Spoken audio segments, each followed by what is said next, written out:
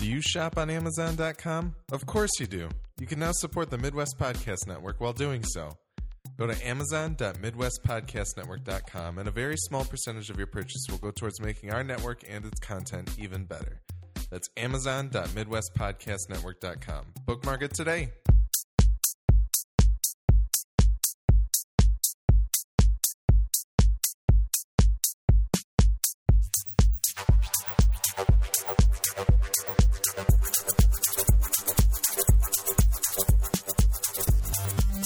Welcome to the Midwest Film Nerds Podcast. I'm Alex. I'm Tim. I'm Willie. Today we're going to go over some listener feedback. We've got a what we've been watching. I have a game that I've stolen from the Totally Rad Show based off of their game media mashup. And then finally we will end with a review of Jeremy Saulnier's Green Room. But before we get to all that, feedback at MidwestFilmNerds.com is where you can write to the show. Let us know what you think about it and the things that we talk about. You can also go to MidwestFilmNerds.com for all previous 176 plus bonus episodes with full show notes. And we're at MFN Podcast on Instagram and Twitter. Go to Amazon.MidwestPodcastNetwork.com to shop on Amazon and have part of your money come to us. And also go to MidwestGameNerds.com and go to the support store to buy your Midwest Podcast Network apparel and donate to the network.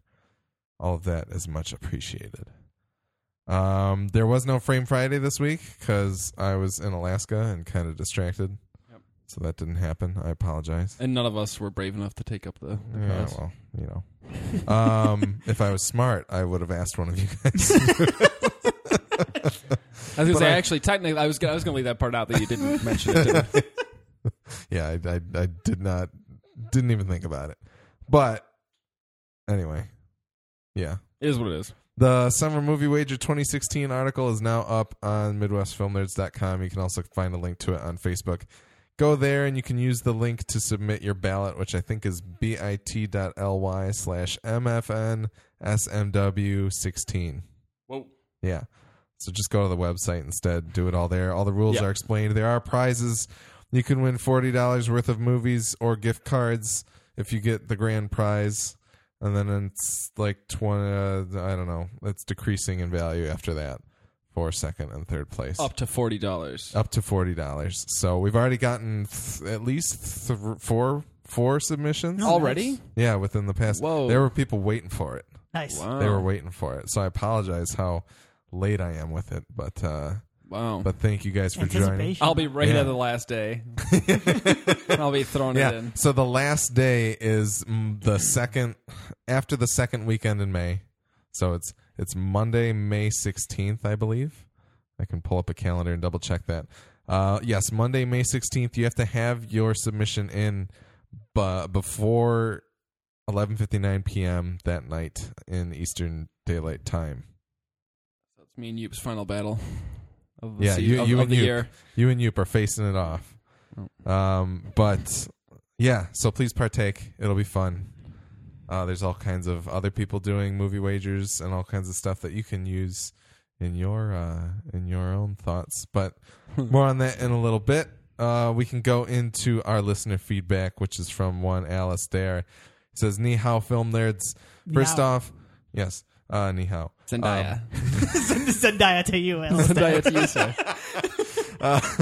First off, kudos for reading the negative response to your 10 Cloverfield Lane episode a few weeks ago. I wish I had seen the film so that I could have listened to the review to hear how it compares with the argument received in the feedback. But I'd say that what you received wasn't really negative feedback, more like a constructive engagement with your criticism. Absolutely. You made exactly the right decision to engage with the feedback and devote a decent chunk of time to it. That's a truly interactive discussion, something that podcasts are uniquely positioned to create, but few podcast hosts seem willing to engage with the listener feedback on a specific film in such a direct way. The Slash Filmcast and Next Picture Show also do this very well. Thank you, Alistair. Yeah, that's What was awesome. the second one you Thanks. said? Last Picture Show? Next Picture Show. Next Picture Show? Okay. Yeah. So, yeah, there was no question in my mind that we would talk about that. Oh, 100%. Because it was well written and it had an issue and we could talk about it. Totally. I mean, honestly, like the only thing we wouldn't read is if somebody just posts like you like obscenity, like just like randomly. I'd probably read it just because I would find send it us was a thing funny. that's just fart. Yeah. You know, like I might read that too. Well, yeah. Because we could debate. Someone just wrote fart. Yeah. They're kind of cool, right? No, I mean, You can try it out. Feedback at MidwestFilmers.com. We'll see what if you can make it on here. But I was totally wrong because I would sit here and debate what it means. Like, what does that mean? Yeah. Why? Yeah. What if we just have listeners out there who have just been waiting for the moment to get permission to write in fart, and you get bombarded with emails? You know what? It'd be a great show of love. Hey, here I am trying to cut back on my swearing a little bit on the show. Yeah. And so fart was my chosen word. That's a good choice. And I'm being ridiculed for it. So Alastair also wrote in with his because I didn't have the summer movie wager posted at this time. He gave me his list for the movie wager. I'm not going to read it because I don't want people to have any kind of advantage over him. Yeah. But I will kind of talk. He put a little bit of his process here. He said, moving swiftly on. I'm excited to join in with the summer movie wager for the first time. I didn't have the patience to run the numbers on previous franchise entries and studio releases. I really am sad enough to want to do that, but too damn lazy to commit to it. Side note, that's the one thing that I did when I won this actual competition the first year that it happened. Side note, that's what I've done every year, and I've never won. And then let's back to his message. He says, but I did have a look at over the top film markets worldwide for 2015 and some of their top 10s for the last couple of years. Different sites seem to have different metrics, but lists of the world's biggest movie markets consistently feature the following countries in no particular order: USA, China, UK, Australia, Germany, France, Mexico, Japan, India, South Korea, Brazil, and Russia. So if your movie doesn't hit enough of these countries over the summer, then it's unlikely to finish near the top of the list. Interesting. So there you go. That China money. I know. We bow to our Chinese overlords. It's amazing. Yeah. They're just casting Chinese actors. They've had Captain America, I think, Civil War for like 2 or 3 years. Yeah. It's been out for a while there. Well, yeah, that says something because I'm pretty sure Captain America Civil War right now has $232 million worldwide. Already. And it's been out for 2 weeks. Has Marvel, haven't they been putting in like scenes for Chinese audiences? No joke. Iron Man 3, they cast like a pretty prolific Chinese actor in the role of the doctor who does the operation on him. Yeah. And he's in the the US cut for like 3 minutes of screen time tops. He's in the Chinese cut. Apparently, he's like a solid extra 5 minutes of just scenes of him just doing things. Yeah, not interacting with the rest of the cast, just like probably hanging out. I don't know. Yeah, I mean, China has very strict rules for what they will allow released in their country, so you kind of have to play to that market if you want to be there. Those were the only 8 minutes released of Iron Man 3 in China. Yeah, Iron Man 3 has a runtime of 7 minutes and 59 seconds in China. Well, that's like Dr. Cho in Age of Ultron. Apparently she was like a big part of the marketing in China, was that actress. But she's in it for 2 seconds. Yeah, it's very funny. Marvel only cast Chinese people as doctors. Only as doctors. Yeah, only. It's terrible. That reminds me of the song on the commentary, the musical part of Dr. Horrible's sing-along blog, which is "Nobody's Asian in the movies." Yes, yeah. Apparently now they are Asian in the movies, but they can only be doctors because and in the movie for less than 10 minutes. Yes. Yeah. Well, at least Marvel cast someone non-white, whitewashing Feige. Oh God! Let's not do this. I just do that to Rob. I know, asshole. See, maybe I swear. Alastair, thank you for your feedback. Thank you for joining the Summer Movie Wager, and we're excited to have you with us this year. Very excited. Yes. So on to what we've been watching. Tim. Oh, you've been watching something. Couple things. Yeah. The Expanse on Sci-Fi. How's that? Quite good. Okay. Every once in a while, I watch a sci-fi show thinking like, oh, it's the next Battlestar, and it's not. Yeah. But it has the same kind of it's got the muddled politics of Battlestar that I like, and they have sex in it. The characters have sex in it, and that was a big draw for me at Battlestar because when it comes to science fiction shows, a lot of them are very not sexy. Asexual. Thank you for that word. Yeah.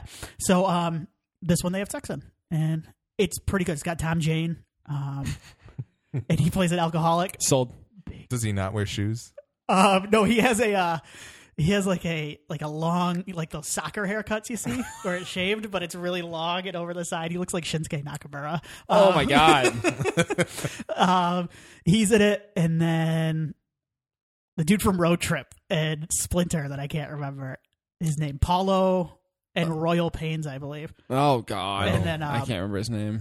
And Jay Hernandez is in it as well. All right. Paulo Costanzo. Paulo Costanzo is superstar. So it's good. I'm only a couple episodes in. I think it's based off of a book too. It is, but I went and checked out to see, like, I'm like, oh, maybe I'll read the book, and everybody's like, no, the TV show's way better. What channel is this on? Sci-fi, and it's from writers of Children of Men, Iron Man, and Cowboys and Aliens. And the reason I bring this up is because it makes me think, who hasn't been credited for writing Cowboys and Aliens? Because it seems like every movie we do, there is a writer for. I think we're credited with writing Cowboys and Aliens somewhere.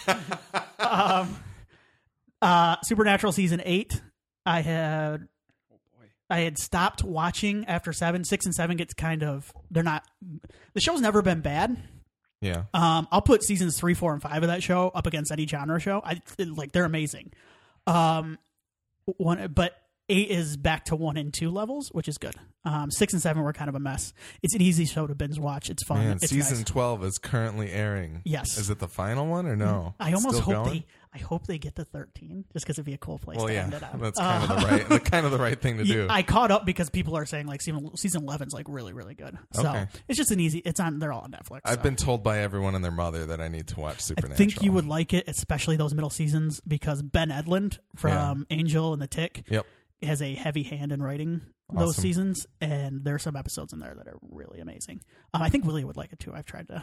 I watched the first season. I liked it. I don't know why I stopped watching it. But at this point, though, it's tough to recommend because it's 8 seasons long. It's hard. I know. It's That's the hard. thing. Is it's gotten like 1 through 5. It was only originally Eric Kripke, their creator, was like, it's only going to last like 5 seasons at the most. And then all of a sudden, TV then it started printing money for the CW. And then, well, it's the landscape of TV changed, where if you had a solid core fan base now that just sticks with it, like you're fine. Like they have a really big female fan base, and so they can just go off that. Yeah.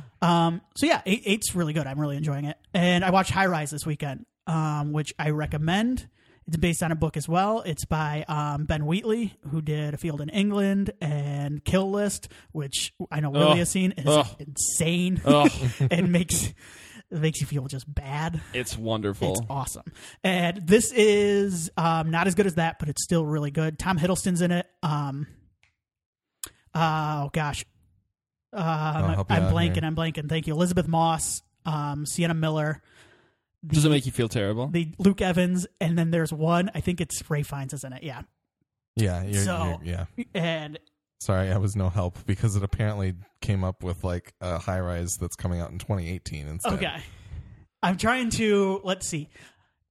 It's very much about class warfare, and it reminded me of like Mad Men mixed with Snowpiercer. If that makes any sense, without giving too much away.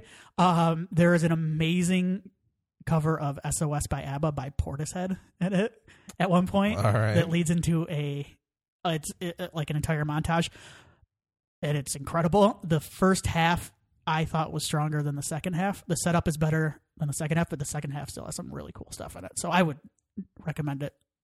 All right. On demand right now. It's on demand right now and coming out in theaters soon. Yes.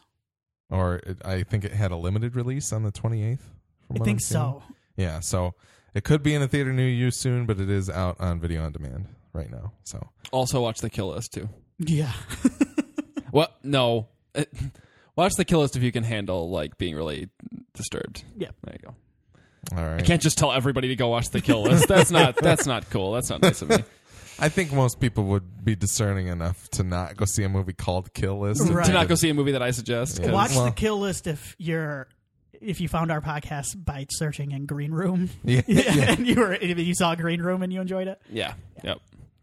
All right, Willie, have you been watching anything of note? Yeah. First 2 episodes of Game of Thrones this season. Me I've too. enjoyed them. I've heard a lot of people complaining that nothing's happening. I'm like, it's the first 2 episodes. Like, and I think there's plenty that's happened. But Episode 1 I felt was a little more boring than the premieres usually are.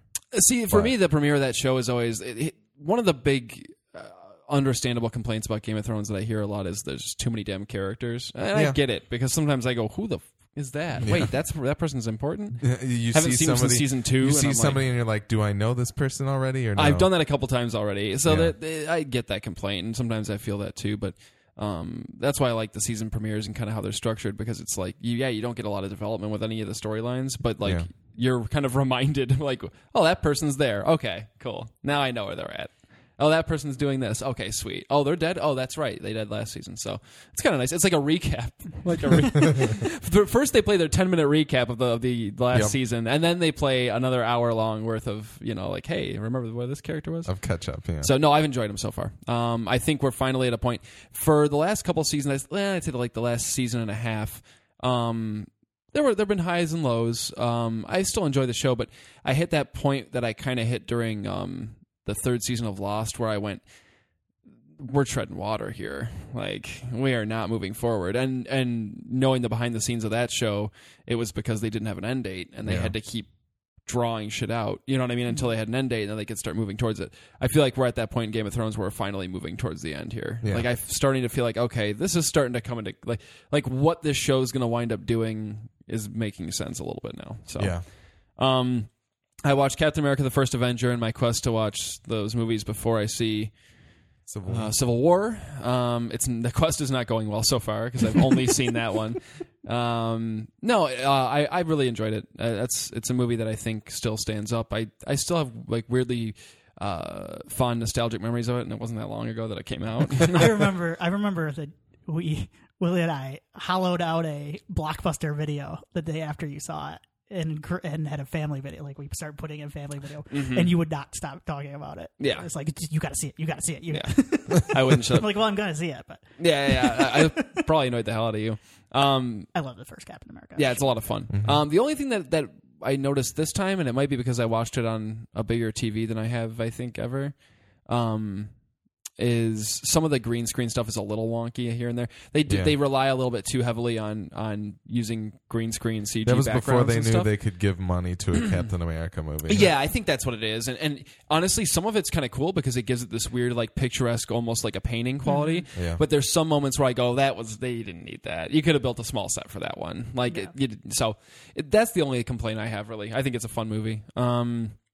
And then, I haven't watched them yet, and I'll report on them later. But I just wanted to say I finally bought my first two Scream Factory Blu-rays. Oh yeah, yeah. Scream Factory is like somebody that I've heard talk before has quoted them as like the criterion of horror movies. Like they put out really nice discs that have a lot of special features on them and kind of cool new artwork, and you can flip it to have the original artwork if you want. So like they do it, they put a lot of love and care into the releases. Awesome. And they typically do a really nice new transfer of the movies too, from what I understand.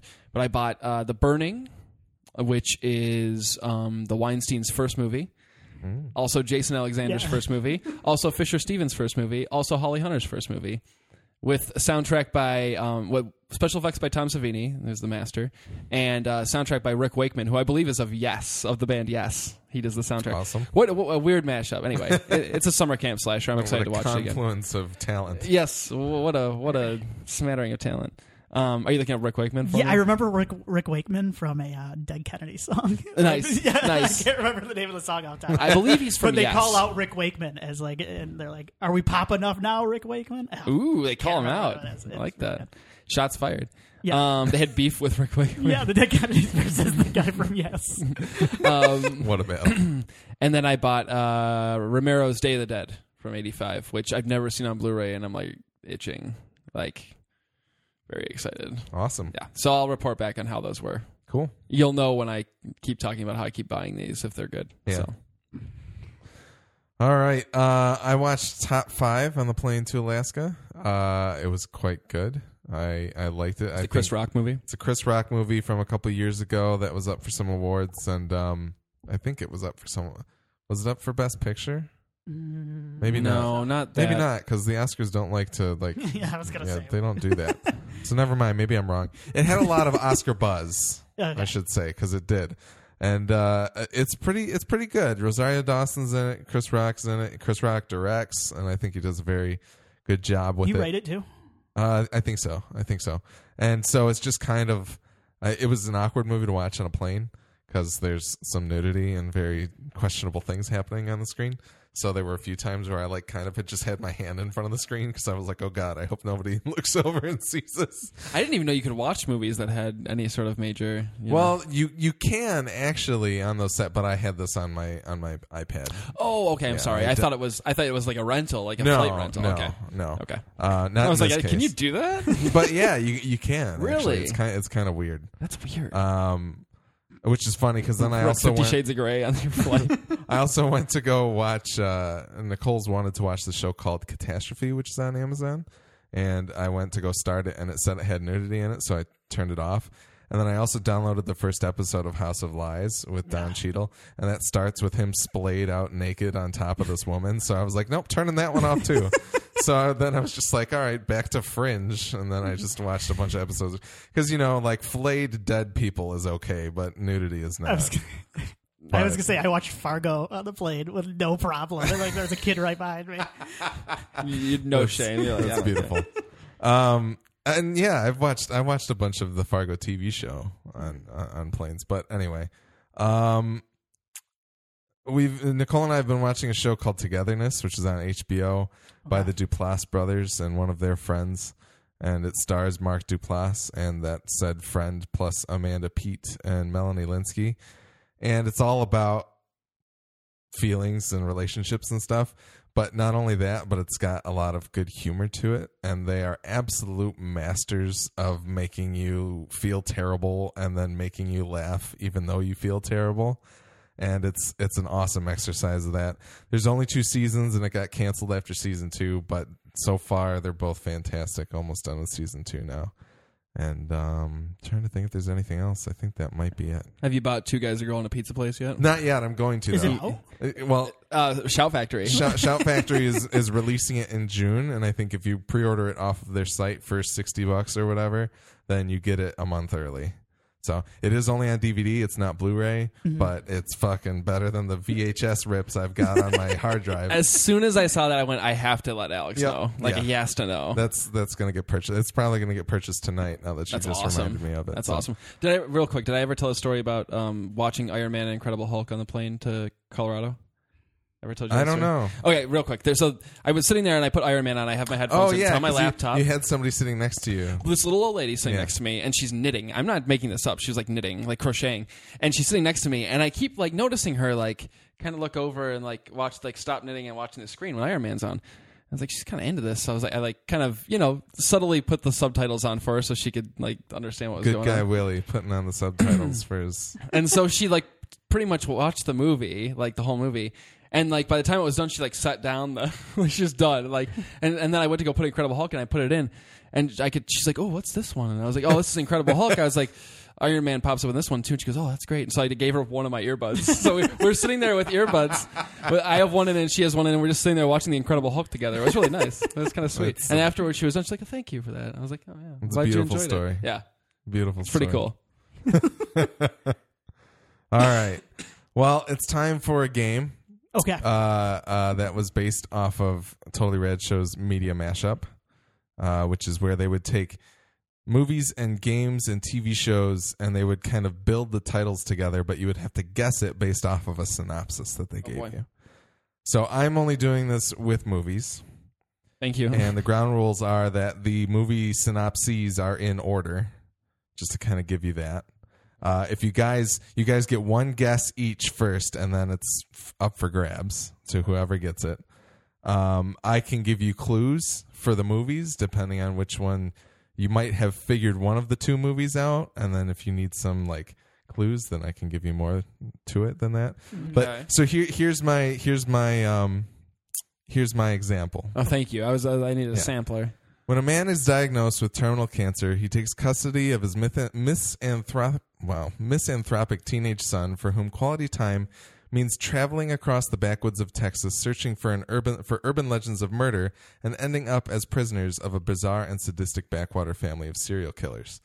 That, of course, would be Life as a House of 1,000 Corpses. Oh, you blend the synopses. I like this. So I kind of put the synopses together. Some of the details of the stories may have changed to better fit the overall. Oh, boy. This is going to be tough. Okay.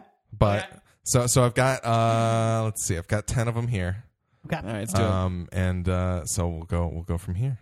These aren't in any real particular order, but so number 1, and if you guys could keep track of the ones that you get, Okay. if you can.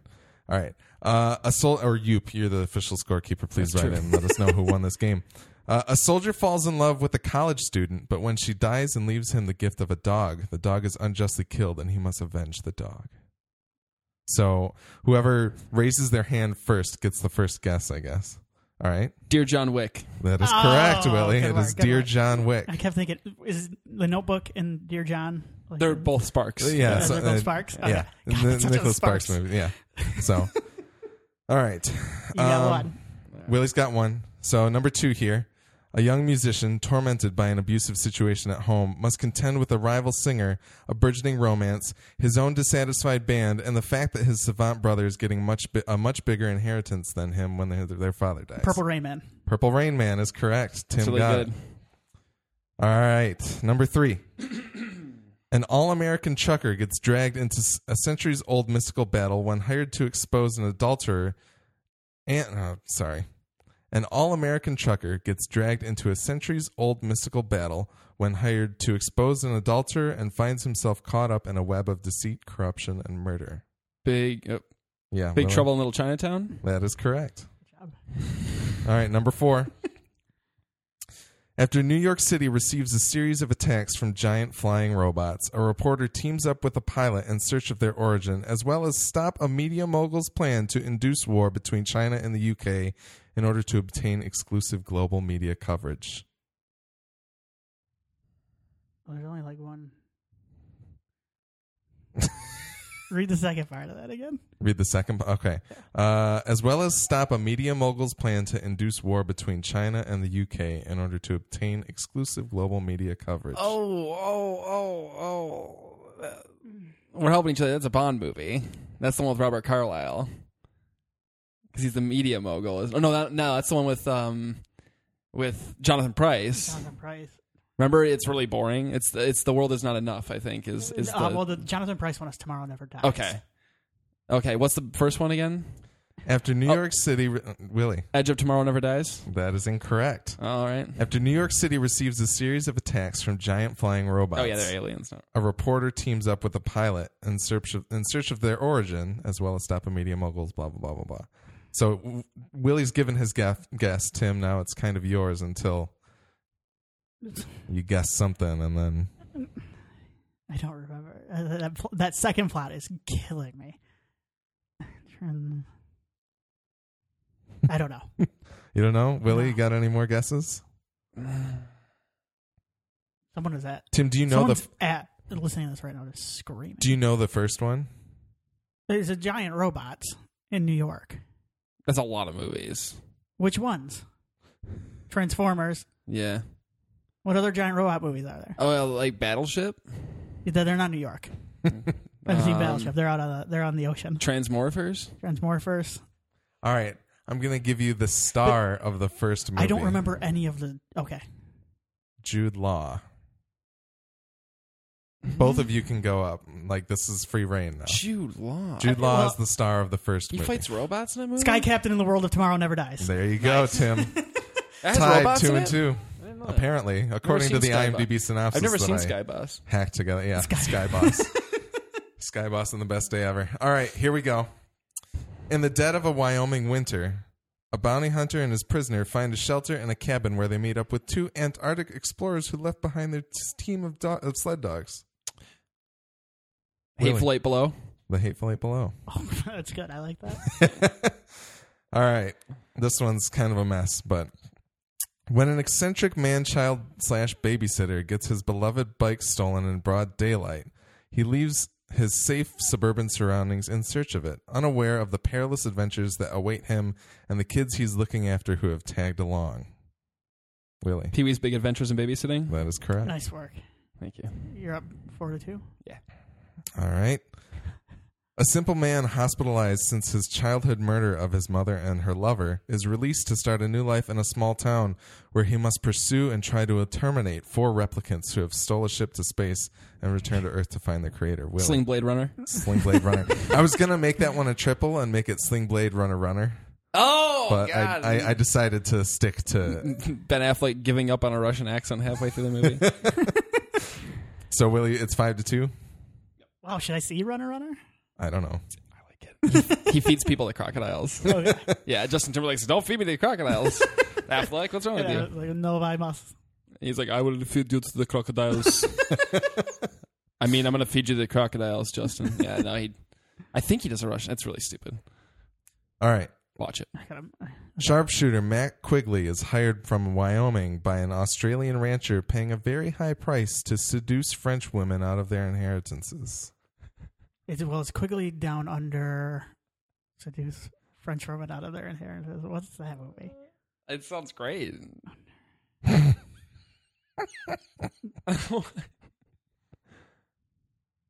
Quigley Down Under the sea. Oh, come on, Tim. Oh, Quigley Down Under the Cherry Moon. That is correct. Oh my God. There's a plot to that movie. Was that the plot of that movie? Kind Yes. of. I don't know. I kind of made that half the rest of the Under the Cherry. Now Moon all I part can up. envision is I didn't expect you Selleck, to throw two Prince movies in there. Yeah. Well, Selleck Should've teaming known. with Jerome to seduce French women.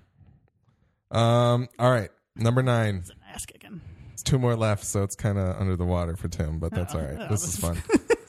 The discovery of a massive river of ectoplasm under New York City and a surge in spectral activity can't stop these 3 drag queens from their traveling across country, but their car breaking down can. What is- Ghostbusters 2 Wong Fu, Thanks for Everything, Love Julie Newmar. There you go. So it's 3 and 6. 3 and 6. All right. And then finally, a childless couple bury a box containing all of their wishes for an infant in their backyard, but when they go to a punk show, they get stuck backstage after witnessing a horrifying event. Willie, what is it? The Odd Life of Timothy Greenroom. There you go. What is the first movie? The Odd Life of Timothy Green. It's a weird. They grow a kid. It's a Jennifer Garner, Joel Edgerton film, Disney film, I think. Oh, okay. And now it's coming back to me a little bit. I never saw Yeah. it. So that was movie mashup. If you guys have any movie mashups that you want to write, please send them to me. I will not partake in the competition. I will only read them to our other hosts that are present at the time. We can maybe do a listener-supported game, which I think would be fun. We're re-recording this because I fucked it up, but Willie was wondering if we could get Yoop on the phone. And I don't know. Maybe we could. I don't know what the time difference is. Yeah, and even if we can't do that, then he has sent us MP3 messages before. Yes. So I could always play them for you guys. Yes. He probably reads things better than I do because everybody does. But, Could challenge each other. yeah. I want There to you go. battle Yoop. Yoop v. Willie. Dawn of trivia. yeah. This is the dawn of trivia. All right. Anyway, it's on to our full review of Jeremy Saulnier's Green Room. The IMDb synopsis says some things that I don't necessarily want to read Right.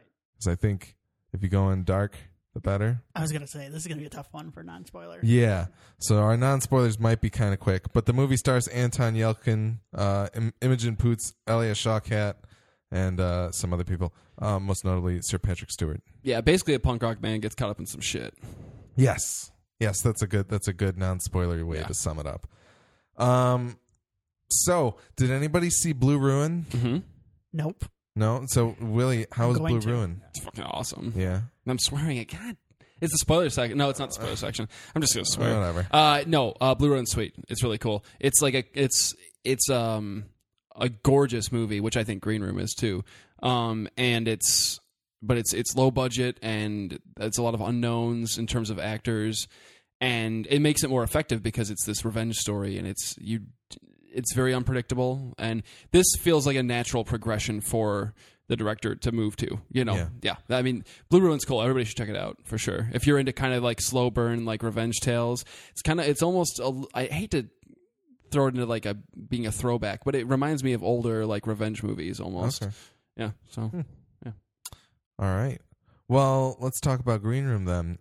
You guys were pretty excited about this movie, if I recall correctly. Where did you guys hear about it? Do you remember? just seeing stuff on the web? Yeah, I was gonna say it premiered at one of the festivals. Yeah, I think a few months back. I think South by Southwest. I want to say South by Southwest or another one. South by Southwest sounds like the type of festival it would. Sounds right. Yeah. Premiere at. And I had read a couple articles on it. I had heard just good buzz about it. It was actually at Cannes. I apologize. Last year. Was it at Cannes? Yeah. Okay. In May. Cool. Yeah. So I had read some reviews from that, and they released that really quick 1-minute trailer of it, and I went sold. I'm not going to watch it anymore. Like, it's good. All right. So, Tim, what did you think of the movie? I liked it a lot.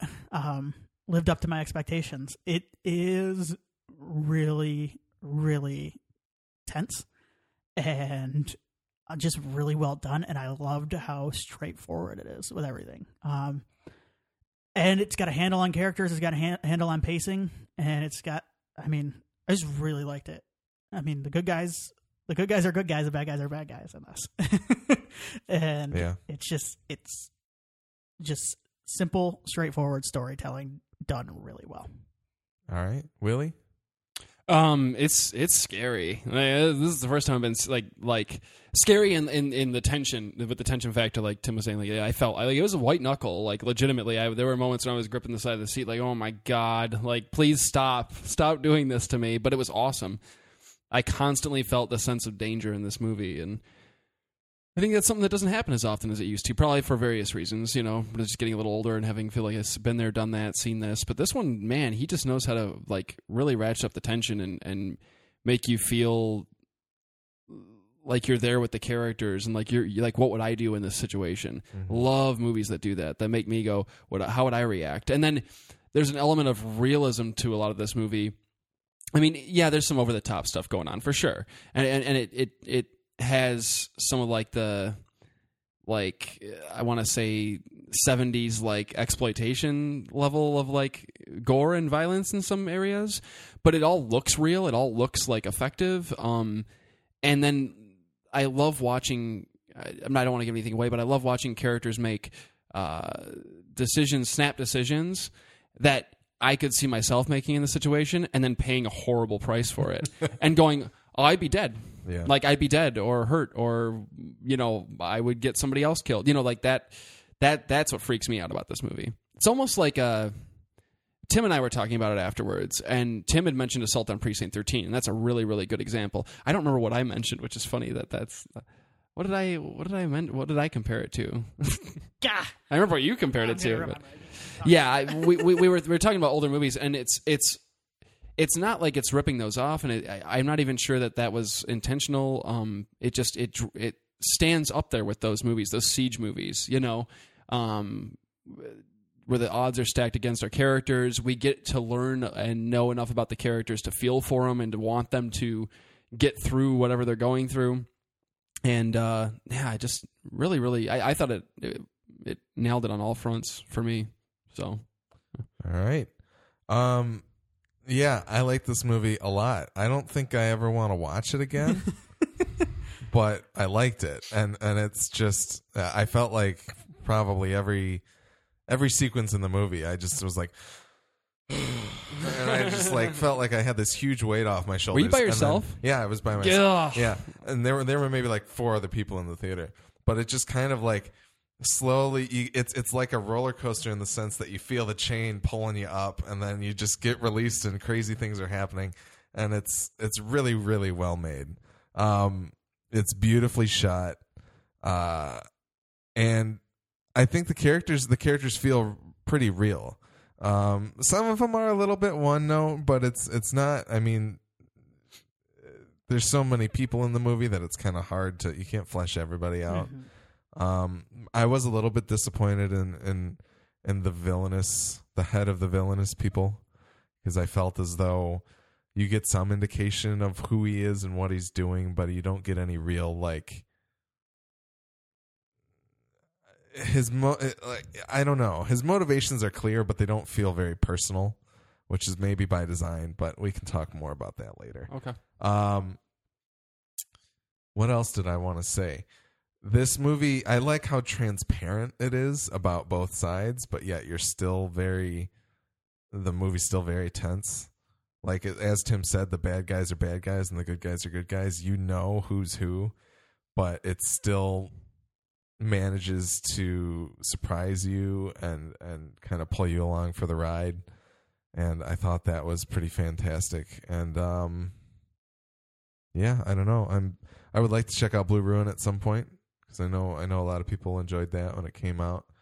And I'd like to see what he does next. I think he said right now was the right time to make Green Room because he's kind of like he's got the forward trajectory from Blue Ruin because that got a lot of good criticism. Like it critically played very well, and so he wanted to kind of make Green Room before he got to a point where nobody would take the chance to make it with him anymore. And I think he played that properly. He played his cards properly.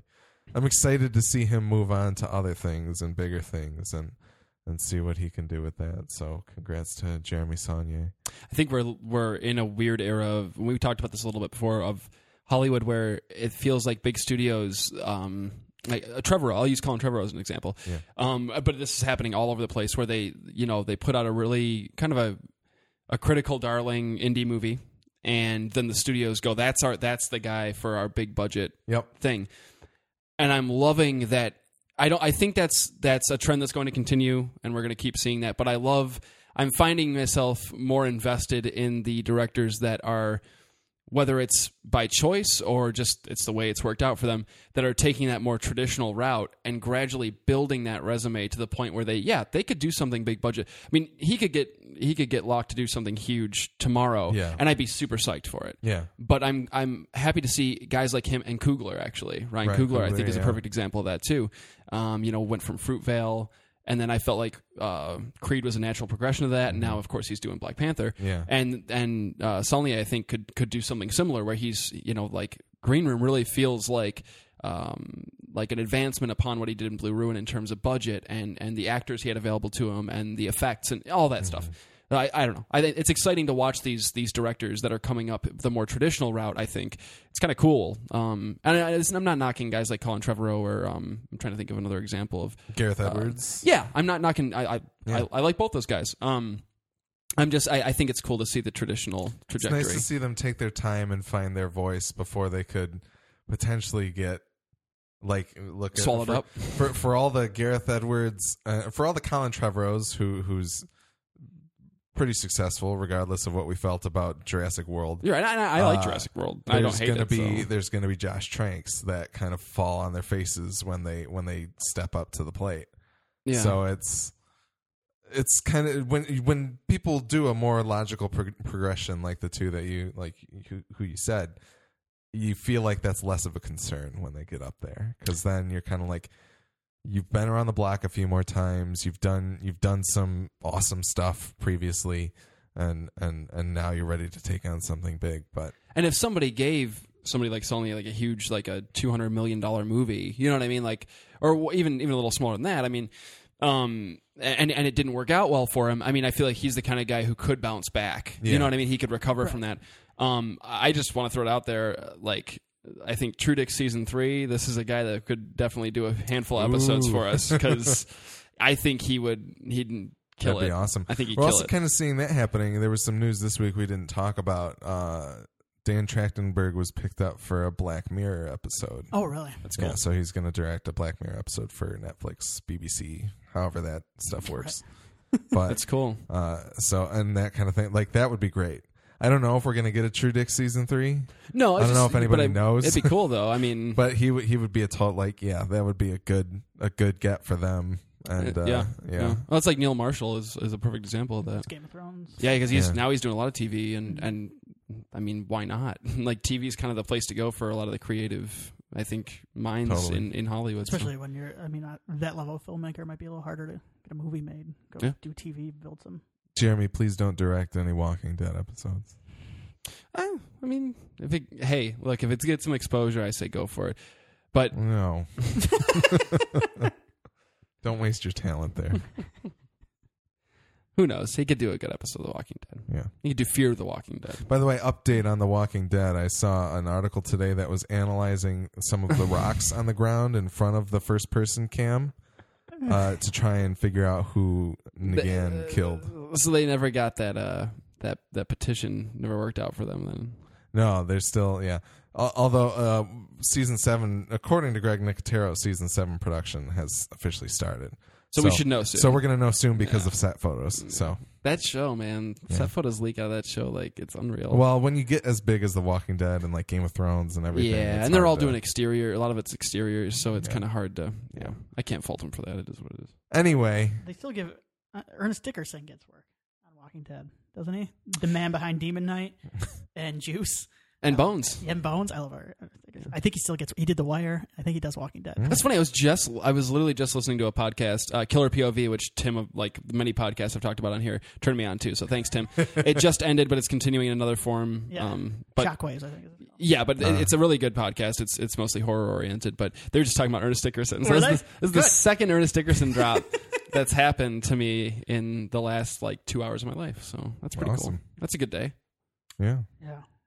I'm just waiting to come home, and Nikki's like, "Hey, did you check out that new Ernest Dickerson?" Ernest Dickerson did this movie. It was a pilot for a show called Cosmic Slop on HBO. It was Ernest Dickerson and the Hughes brothers, I think. I remember this. It had George Clinton. It was like a black Twilight Zone. It was amazing. That sounds fantastic. It was awesome. Yeah. You can only find it on like YouTube now. I remember the name of the show because I remember going, "What is that?" Because George Clinton's head would like appear, and he'd be like the talking head, he'd be like the Rod Serling. Oh my god, it's so good. Why not? Oh. It messed me up. Okay, we've got off. I love how happy you are right now. I love George Clinton. Prince could have shown up. Yeah, that's very true. Yeah. Very Morris, true. at least. Yeah. George Clinton, star of Good Burger. Anyway, we're gonna. Everybody here says go see Green Room if it's in the theater near you. If you can stomach really, really brutal stuff. Yeah, if you're, and I think I texted you guys afterwards. I said that that movie was brutal, and then neither of you said anything to it. Well, we did. We talked to this morning. We're like, I don't know, like, well, how did Alex react to this? Like, we couldn't. Yeah, I didn't get. I was going to mention this off the record, but I didn't get any of your texts that you sent at all while you were in Alaska until today at work. So I got like 30 text messages of you responding to group messages, and I was like, I don't know what these mean.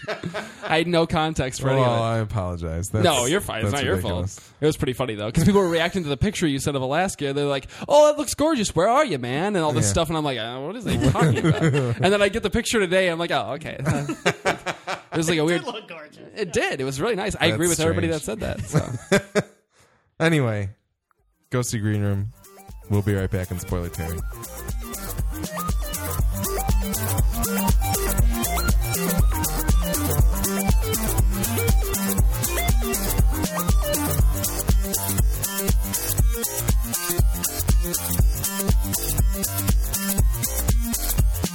Here we are in Spoiler Terry for Green Room. Willie, you want to start us off? Yeah. So let's talk about how gross some of the stuff in this movie is first. Let's just get it out of the way. Oh my god. First of all, that headshot at the end on Patrick Stewart looks so real. Yeah. like Jim said after the movie, he goes like, did they kill Patrick Stewart? Yeah, have we seen him? Has he been around since? And I've been seeing Ian McKellen alone a lot more lately. Which is not the norm. And Anton Yelkin's hand, man. That was the one, I think. That was so messed up. Anton Yelkin's hand or Imogen Poots slicing that guy's belly open. And the thing is, like, it's a split second of gore. Like it's but you can see like the layers of fat and stuff when she cuts. That's just so gross. No, and even when she like it's like yellow fat that kind of it's so nasty. Even when she fakes out the guy at the end and the guy blows off the dead girl's leg with the shotgun behind the smoke screen, it's still like, God, the gore in this movie is very effectively. It's visceral, shot. Man. It's A24, the production company behind this. I like them on like Facebook or Twitter or something, and they've just been tweeting like every day a picture of Tarantino talking about how much he loved Green Room, and I'm like, oh, yep, makes sense. Yeah. This movie's nasty. All the dog attacks, like I was like, oh my god, what a horrible way to get killed. Like, I don't know, it's terrible. The other thing I really wanted to bring up was when I was talking earlier in non-spoilers about like making the decision that makes sense, but having it doesn't matter anyway. Yeah. I loved the drummer in the band. He was so fucking cool, and like because he's doing like UFC moves and shit to the big guy, and he was handling the situation. And I was like, and after Anton gets his hand chopped, I'm like, oh wow, I thought he was going to be like the lead, and like he's at least going to be out of commission for most of this movie, if not get killed. So I'm like, the drummer. That's what they did. They did the old switcheroo Janet Leigh on us here. Like we thought we knew who was going to be the lead, but it wasn't. and then he like jumps out a window to get away from the dog. Totally smart thing to do. I would have done the exact same thing, and gets instantly shanked 100 times as soon as I felt so bad for him. I was like, that sucks. Like, that part really fucked me up because it was like the 1-2 combo of losing the singer and the drummer, like almost immediately one after the other. And I remember thinking at that point, like, is this movie going to take a turn I didn't expect? Like at that moment, I literally went, I think everybody's going to die within the next 10 minutes here. Yeah. Like I think we're going to watch a movie of like some weird movie for the next hour about like this neo-Nazi group like cleaning up after their murders or something. Like I thank God it didn't do that. I didn't want to watch that movie, but yeah, and then I don't know. I love the unpredictability of some of the stuff that went down, and once again with Mark Webber's character, the Nazi who's turning, who was going to leave, and kind of the crux of the whole thing being that he was going to leave that night, and that's what set up the chain of events. Yeah. When he shows up, I was like, fuck yeah, they got this dude on their side. He looks badass. He knows where the guns are at. Here we go. Boom, dead. I'm like, oh, fuck. Yep. Like, how are they? They finally get an asset for them, and then they just gone. lose him immediately. Gone. Yeah, and I loved that. I love that sense of that's how shit happens. If you're in a situation like this somehow, if you manage to be in this crazy situation, like people be dying. Like not everybody would, and it wouldn't be some sort of long drawn out like. No, it's like you know, slow motion moment of like where they get to say their final words before they sacrifice. No, they just die. Like that's it. That's a wrap. So that it fucked me up in that way. More so than they didn't even like the gore and stuff. I think just the rawness of death in this movie, just like just the brutal truth of just you're dead. Like that's it. So yeah. Tim, you got anything you want to? Yeah, what Willie said. I mean, Willie and I kind of have the same thoughts coming out of it. I liked the. Here's the thing. Anton Yelchin, I really liked in this movie, and I'm not always the biggest fan. I think he can be, and it's weird. I just trail off sometimes, and I get another thought. Yeah, like I don't. You're good. Punk's dead. Punk has been dead for 30 years. There have been bands that release pop punk albums in that time, but for the most part, and that's what's so nice because it's a coming of age tale, and it's perfect because these kids are in a punk band, but they're not punks. No, they're probably middle class. They've probably never really they were ever really wanted for anything in their life, and that's where they get the character growth from. And they mention it throughout the movie where the one true moment for each character is when they named their desert island band. And one person says Prince, the other person, I'm blanking. Somebody mentioned Steely Dan. Yeah. And so that's kind of their coming of age moment. That's the most punk rock thing they do in the entire movie, maybe other than when they play Nazi Punks Fuck Off to the Nazis, which was really, that was pretty cool. I love that scene. Yeah, that was really good. I just thought that was so cool. Yeah. But I just really loved them using punk music today as a background for that kind of idea. And then finally at the end, Anton Yelchin. And that's why he's so great in this role, is because I don't buy Anton Yelchin as a punk rocker at all. He comes off as very scared and very timid a lot of the time. Same thing with the young lady. Imogen Poots? Nope. Imogen Poots comes off like a badass. Elliot Shawkat. Elliot Shawkat. They're both very good in this movie. And the other two, the drummer and the guitarist, probably come off more. But those two who kind of anchor some of the more stuff, they're the two who survived the longest out of that group, other than Imogen Poots, but out of the band. And those are the two that kind of, as they come to grips with everything, it's when they grow up throughout the movie. So he finally, at the end of the movie, he's going to name his punk rock band, and it's a great line at the end of it. I don't want to ruin it until everybody sees it. So yeah. I like that other than that, there's no ambiguity about this movie. Mm-hmm. You get answers for everything. You get why the girl was killed. Unless you go to the bathroom. Well, I went to the bathroom and I missed the entire crux of the movie. I really had to explain. It was the scene where the guy goes in after his girlfriend who was in Yeah. there. And they explain exactly what everything was happening. And I was like, shit, when Tim comes back, I'm going to have to explain like the whole plot of this movie. Like, it was really funny. Yeah. But so yeah, if you don't go to the bathroom, they cover all the bases. But It's pretty easy to figure out. yeah, it's not super complicated, and it's just kind of something that nowadays in movies, for some reason, when they walk in and see this girl dead on the floor, maybe it's the cynic in me that's always like, are we going to bother figuring out why she's dead, or is it just a non-point? It doesn't really matter, right? Yeah. Right. And really, it doesn't matter. It doesn't, but it's kind of one of those. I don't know. It just kind of.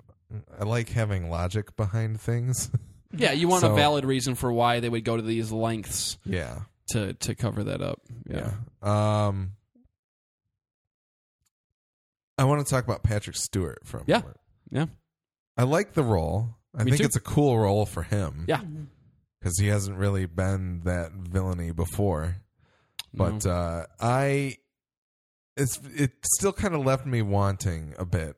Because while you understand that he's trying to protect his crew and his drug operation, it doesn't. I don't know. I guess I wanted him to be more evil or something. I wanted it to be more personal, and in the end, it just kind of feels like,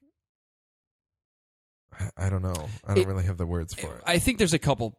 I totally see where you're coming from. I'm not even going to argue against it. I think there's a couple reasons why you feel that way, and I felt a little bit like that too. If there was one thing that I wish was expanded on a little bit more, would have been the Patrick Stewart character. Yeah. My only reasons I think that we feel that way are it's Patrick Stewart. Like, even though he's playing a character in this movie and he's very good in the role, he's still Patrick Stewart. Like, I look at him and I see Patrick Stewart, and we're used to Patrick Stewart being this smooth British guy who, like, he's just, I don't know, very well spoken, and he plays a certain type of character. Mm-hmm.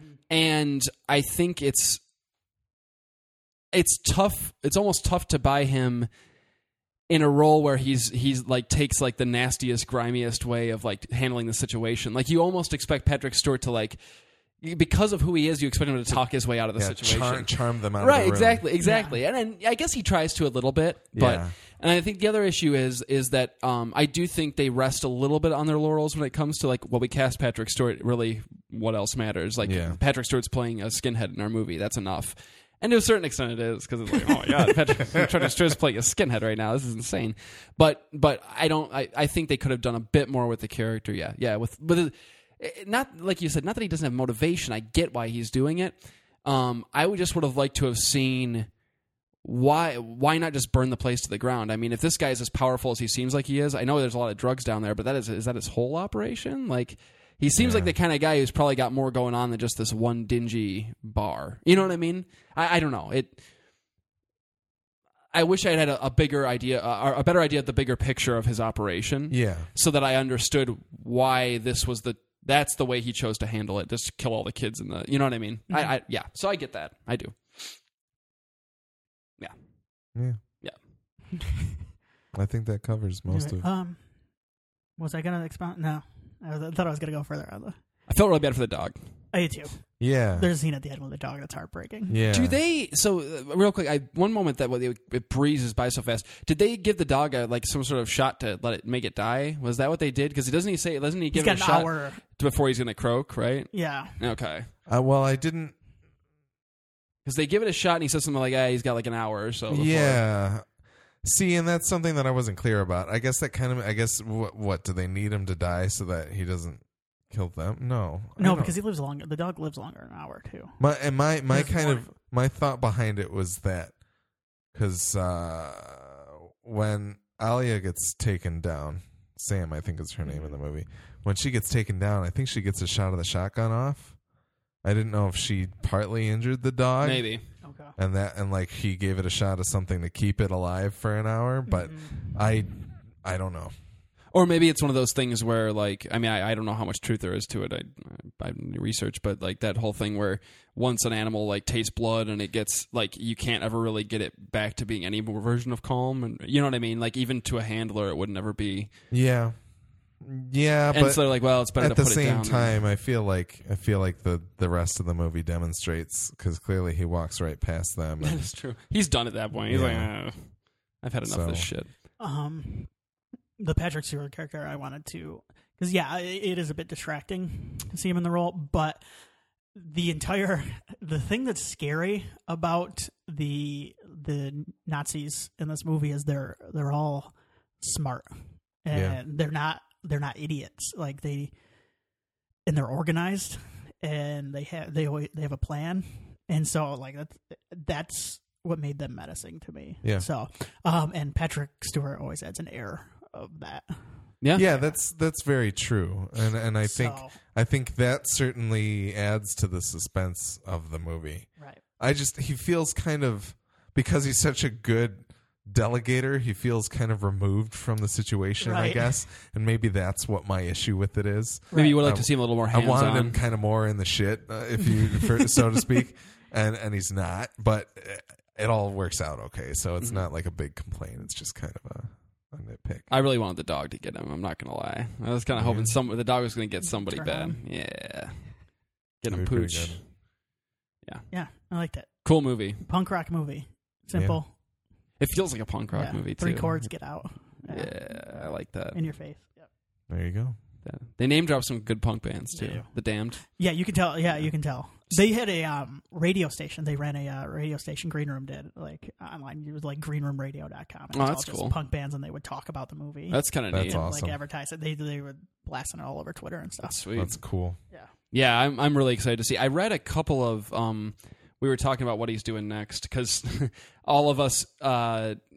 Individually and then collectively said like, well, from now on, clearly his movies have to be a color followed by a word that begins with R. Yeah. So Pink Ribbon. What's that? Pink Ribbon. Purple Rain remake. Yeah. Or a Black Rain remake. Or both. Or just both. But I was looking into what he was up to next. He would kill a Black Rain remake. He really would. It'd be sweet. Actually, do a sequel. White Squall. Do a sequel. Get Michael Douglas back, honestly. There's no R there, but... Yeah, it could be White Rain. I don't know. I could think of another R. It could be the sequel. White Rage. That's kind of... This movie could have been called White Rage. Alternate title. He's got 2 projects coming up, according to IMDb, so take it with a grain of salt, because who knows. One called The Defection, which is let's see the plot here. The CIA hires a charismatic case officer from the Cold War era to track down a contractor who's defected to North Korea with a mysterious... Ooh. Sounds like kind of a cool MacGuffin mystery. And then this one sounds even more exciting. Hold the Dark. A wolf hunter tracks down a young child in the Alaskan wilderness. Yes. Sweet. Please. Did those have actors attached to them or not? Nothing. Okay. Yeah, so that's why I said take it with a grain of salt, because who knows? I mean, he could have mentioned these in an interview, like, oh, yeah, I kind of want to do that, so. Interesting. Yeah, I made the joke, but yeah, he has also undercut that joke in interviews before, being like, yeah, that's not a thing. I'm kind of disappointed about it. I'm not gonna lie. Like it's so cool that I want him to just keep doing it. Like I'd be psyched about it.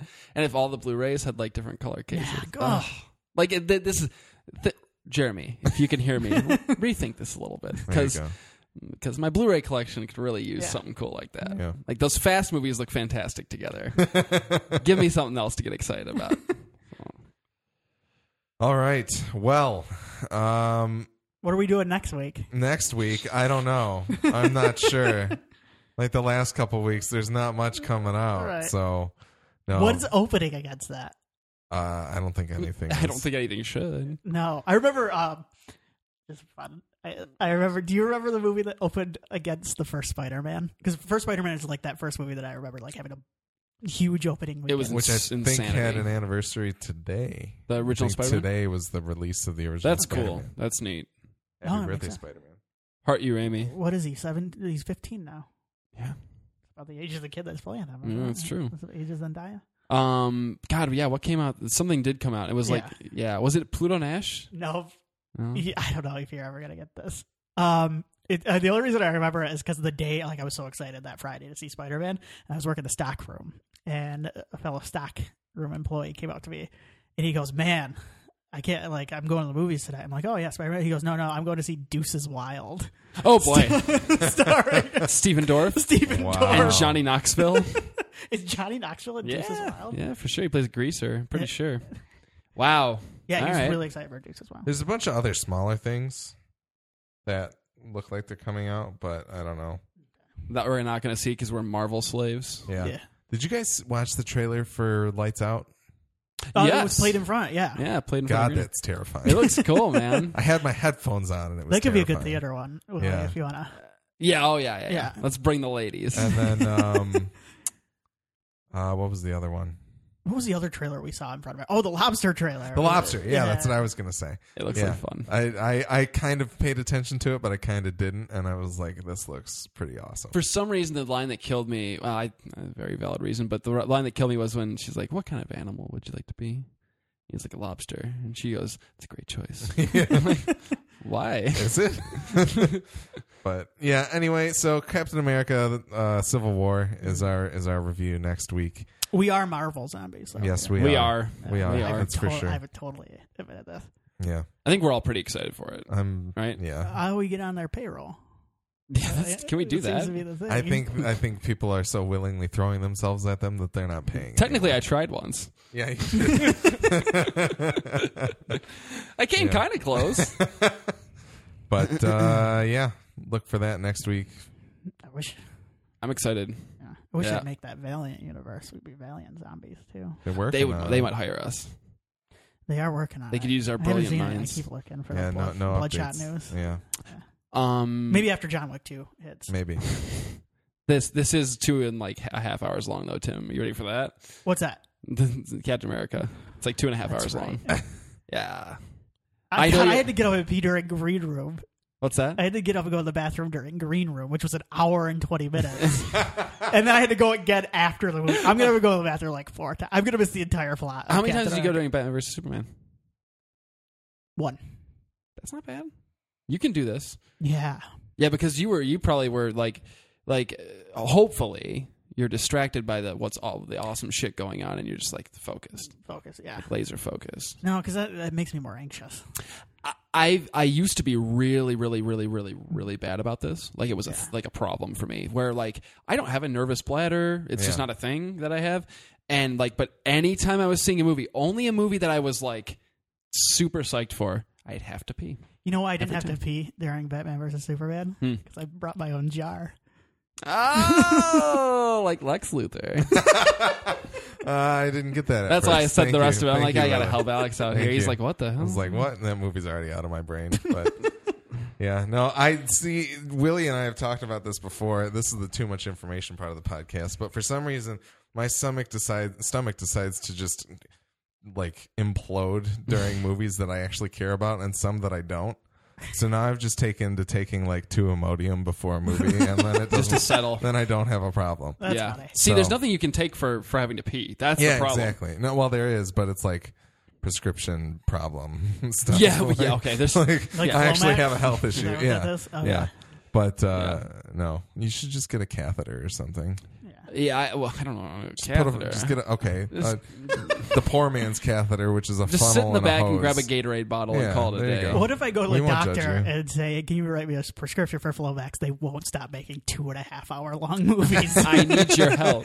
Like, why? Like, can you talk to Hollywood and get these cut down by a half hour at least? Somebody should do a study and see if there's a correlation between the week that Batman vs Superman came out and an increase in Flomax prescriptions. That would be interesting. Kind of like the Super Bowl and the what is it? The Super Bowl and the toilet flushing, right? Like Yep. it goes out. The water usage goes up. See, during what we Super really Bowl. need to do is solve this problem from a different angle. Like, we need to like make like the Batman super suit that just comes up over your case and over your seat and allows you to like pee while you're there. Seems perfect. Yeah, it seems perfect. Yeah, right. If people Totally can't get over sanitary. breastfeeding in public, I think that's going to be an issue. Touche. Yeah, no. What was I going to say? I think there's a way to solve this. What's that? Like, no, I honestly, I think there is.